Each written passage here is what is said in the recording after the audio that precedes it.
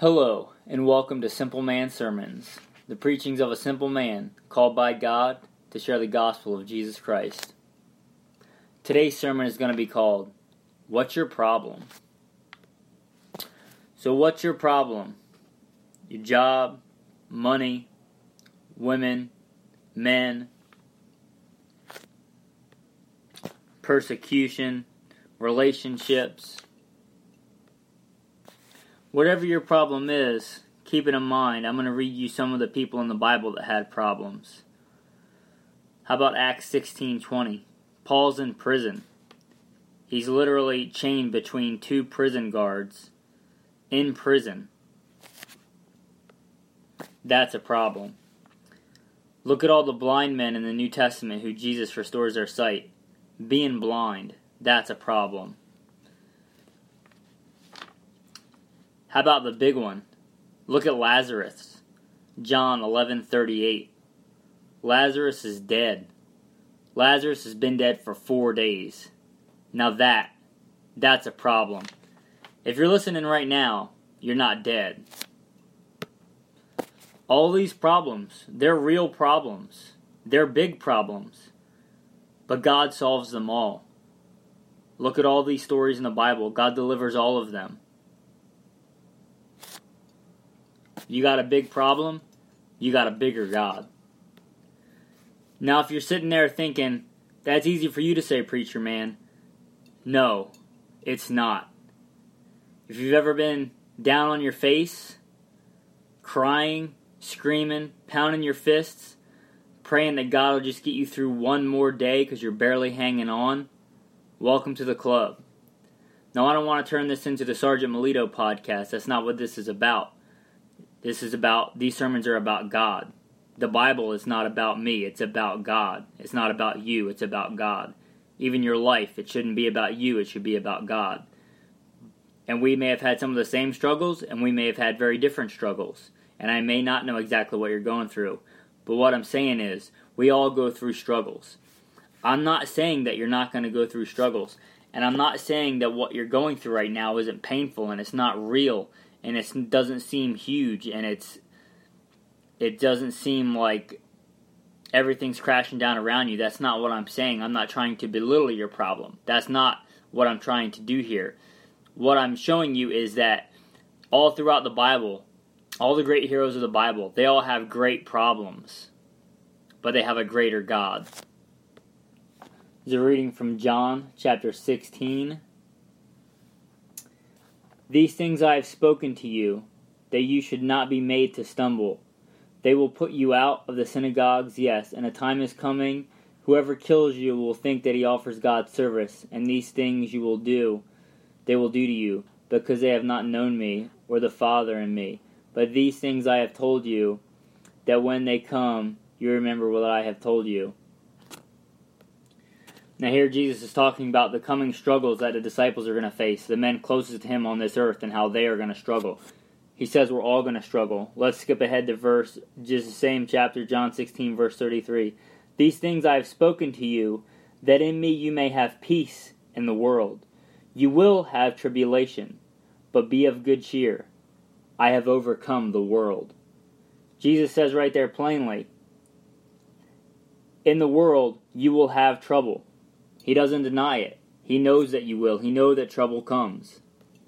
The great men and women of the Bible, they have struggles. They stumble. They have persecution. And some of the great saints and great theologians and great preachers, of the last 2,000 years have had the same. All the leaders of the church for the first couple hundred years were put to death. Think about that. Let's look at Martin Luther. If you ever read his story, he struggled a lot with faith and with depression and with doubt. And look at Charles Haddon Spurgeon, one of the greatest revivalist preachers. And he also struggled. He struggled with long bouts of depression. If you ever read anything by Joseph Prince, he's a contemporary alive today. He talks about how he struggles with depression and condemnation and things like that. So just because you're a strong Christian, strong in your belief, that doesn't exempt you from it. If anything, that means Satan's going to attack you more because he sees the fruit that's going to come out of you. What I'm saying is, I'm not saying that you're not going to have struggle. I wish I could just give you a sermon and free you from all the trouble. But God doesn't promise you a life without struggle and a life without trouble. Even Jesus struggled. It says he was tempted in all ways as we are tempted. He also suffered anguish. He also, look at him in the garden at the beginning of his passion. He was so stressed that he cried, that blood came out from his face and fell to the ground. That's anguish. That is real torment. And Jesus suffered, and he said we will also suffer. And that's not a happy thing to say, but I'm going to say it because it's real and it's true. But what God says is, I will be with you in that struggle, and I will bring you through it. And that is good news. That is happy. Look at Paul, what he went through. Beaten, whipped, shipwrecked in the middle of the ocean, imprisoned, stoned. Paul had struggles. Paul suffered. Yet God still brought him through it and made him one of the greatest preachers the world's ever seen. He spread Christianity throughout the known world at the time. Not without suffering, but with the suffering and through the suffering. And God was with him, and God brought him through it. He had big problems. He had a bigger God, and so do you. You see, the whole world struggles and has problems. Everyone does. I think today with all the Facebook and social media, we get kind of a skewed view thinking that our lives are worse than everybody else's. Remember, whatever somebody's posting on Facebook or whatever, even if it's true, they post the very best. They don't post their struggles usually. They post the good things, the fun things they're doing. They don't post the anguish and the despair they felt the night before. Keep that in mind. The whole world struggles. But we as Christians, we suffer differently. Unlike others, we should always have hope. The Apostle Paul that I just told you about all the afflictions he suffered, he wrote this, and this is 2 Corinthians 4:9. We are afflicted in every way, but not crushed, perplexed, but not despairing, persecuted, but not forsaken, struck down, but not destroyed. And you will be tempted. Even Jesus was laid out in the wilderness, and he was tempted as well. But this is Paul again in 1 Corinthians, the book before the book I just read. No temptation has overtaken you except that which is common to mankind. And God is faithful. He will not let you be tempted beyond what you can bear. 1 Corinthians 10:13. God will deliver you. Go to him in the midst of your struggle. Be real with him. It's not like he doesn't already know what you're thinking, what you're feeling. If you have doubts, if you're having bouts of unbelief, so did people in the Bible. Look at Thomas. Thomas said, I don't believe, I can't believe. Unless I see proof, I won't believe. When Jesus, does he say, well, fine then, Thomas, just go to hell, I'm done with you. You walked with me for 3 years and saw me every day and you still don't believe? Is that what Jesus does to Thomas? No. Thomas is having trouble believing. He comes to him and says, put your fingers in my hands, put them in my side. He gives Thomas what he requires to believe. Thomas was honest with him, and he got what he needed. Be honest with God. We all struggle with those times, with those temptations to turn our back, to stop believing. Don't run away from God, run to God. He will get you through it. He will not tempt you beyond what you can bear. Jesus says, whoever falls on this stone will be broken, but whoever it falls on will grind them into powder.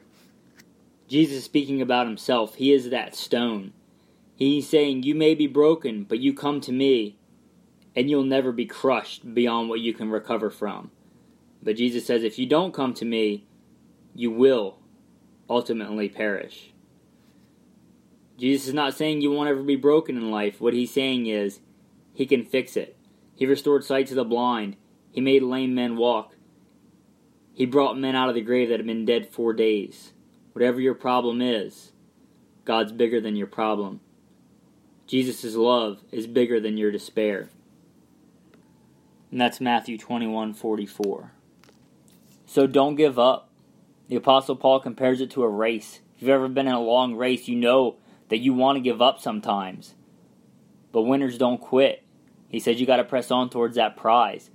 There's plenty of times in a run when your ribs hurt, when your side hurts, when your knee hurts, and you just want to give up, but you don't.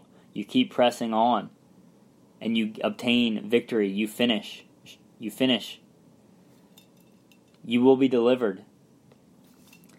The devil comes at you with those daggers, with that despair, with that hopelessness, putting those thoughts in your head. You don't have this, you don't have that, you're never going to do this, look at you, you're a failure here, you're a failure there, just give up, whatever it is, you're this, you're that. The devil comes at you with those daggers, you come at him with a sword. What does God say the sword is? The sword of the Spirit, the Word of God. You come to him with those scriptures, those powerful scriptures. That's what God tells you to do. Come at him with a sword. Isaiah 54:17, no weapon formed against me shall prosper. If God says it, it's true. And Satan can't say otherwise. No weapon formed against me shall prosper. It's not about what you feel. What you feel doesn't determine the truth. The truth is the truth, whether you feel it or not. Say it. Repeat it. Choose to believe it, and eventually you will feel it. He who is in me is greater than he who is in the world. 1 John 4:4. My God supplies all my needs. Say it if you're feeling like you don't have enough. Say, my God supplies all my needs. Philippians 4:19. And I'm here to tell you, you might have to wait longer than you like. Sometimes you will get that deliverance right away, like Paul did when he was in prison, and he sang and prayed, and the chains were broken right away. And sometimes that will happen, and oh, what a glorious thing that is. But sometimes you have to wait, and I know that's what you don't want to hear, and I don't like to hear it either. We could all use more patience. Remember how we talked about hope and faith? I'm going to read you Hebrews 11:1. Now faith is the substance of things hoped for, the evidence of things not seen. The Bible says, hope that is seen is not hope. You think about that. Hope is the assurance of things not seen. You believe that you receive it before you have it. If you had everything as soon as you prayed for it, you would never grow in hope. You would never need hope because you would have everything that you asked for. And you would never grow in faith. Think about going to the gym. It's the things that are hard, the things that you push through that make you bigger and stronger and faster and healthier. At the gym, it's the struggle that makes you stronger. And faith and hope are the same. You can't have hope for something that you already have because you already have it. You don't need to hope for it. That's the time to be thankful for what you have because you already have it. Hope and have faith in the things you don't already have, knowing that God has already manifested them, even if you haven't seen them yet. I'm going to say that again, Hebrews 11:1.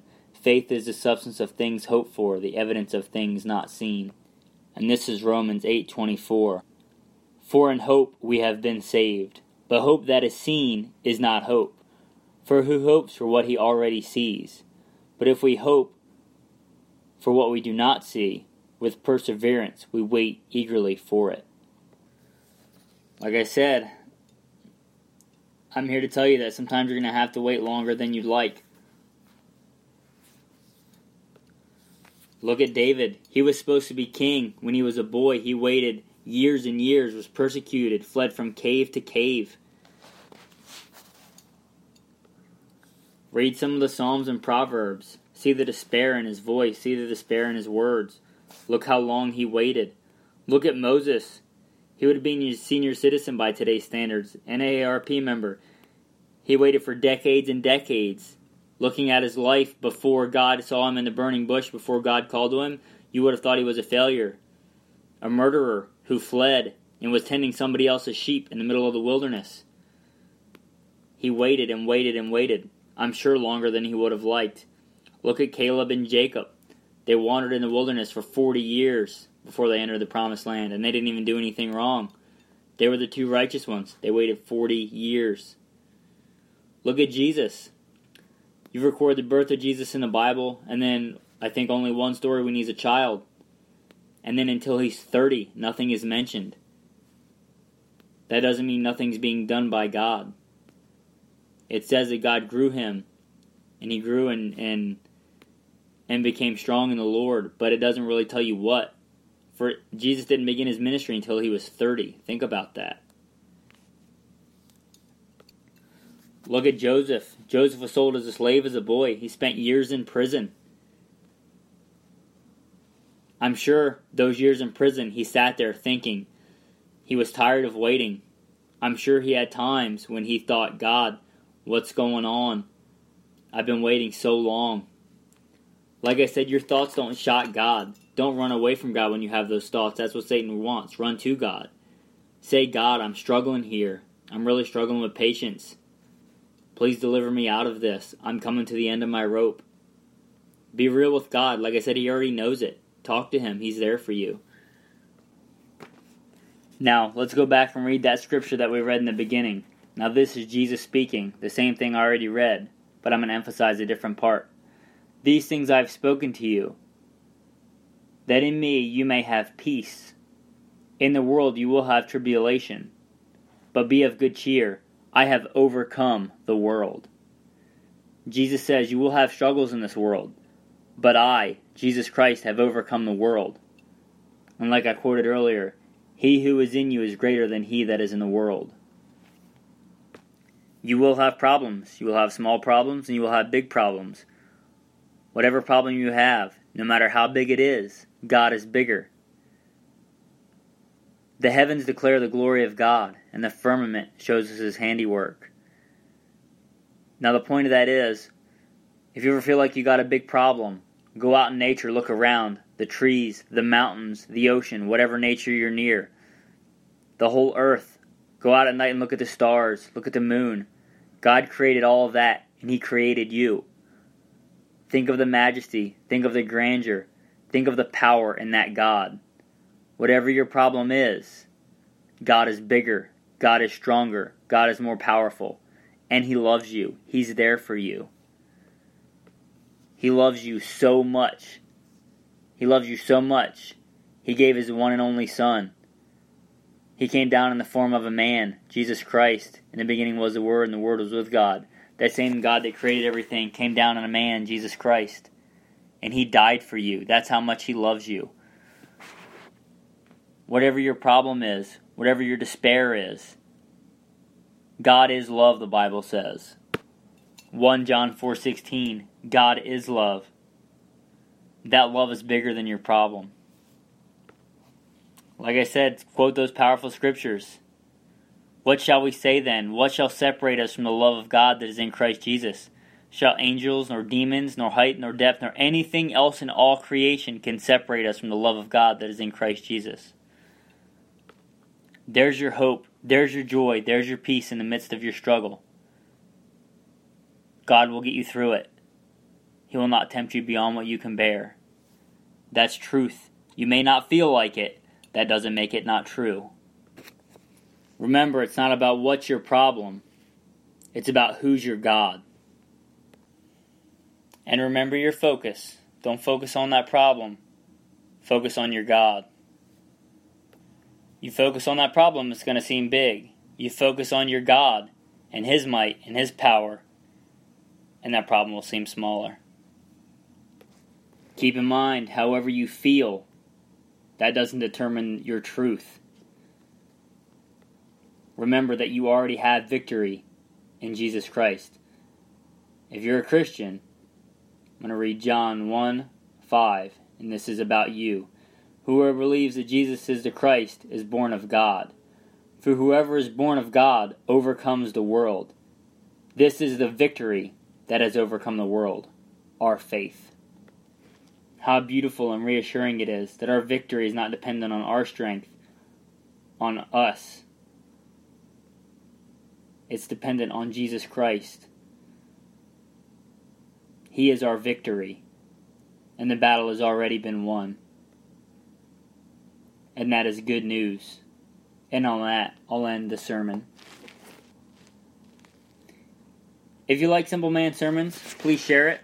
The gospel is meant to be shared. If you'd like to contact me with critiques, whatever you think about the sermons, anything at all, you can contact me. My personal email is milito227@gmail.com. milito227@gmail.com.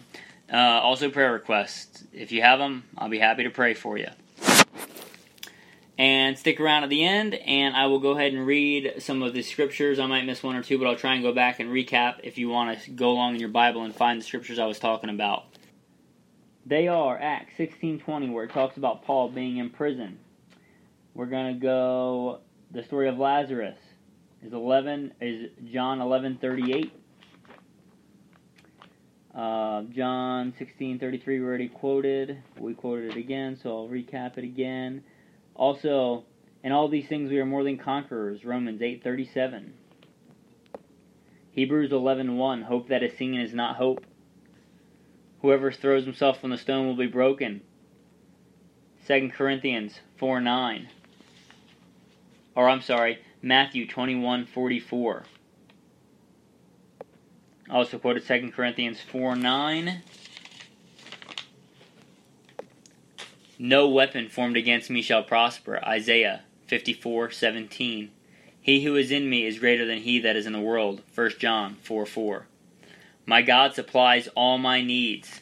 Philippians 4:19. And 1 John 5. Whoever believes that Jesus Christ is born of God, and whoever loves a father, loves a child, is born.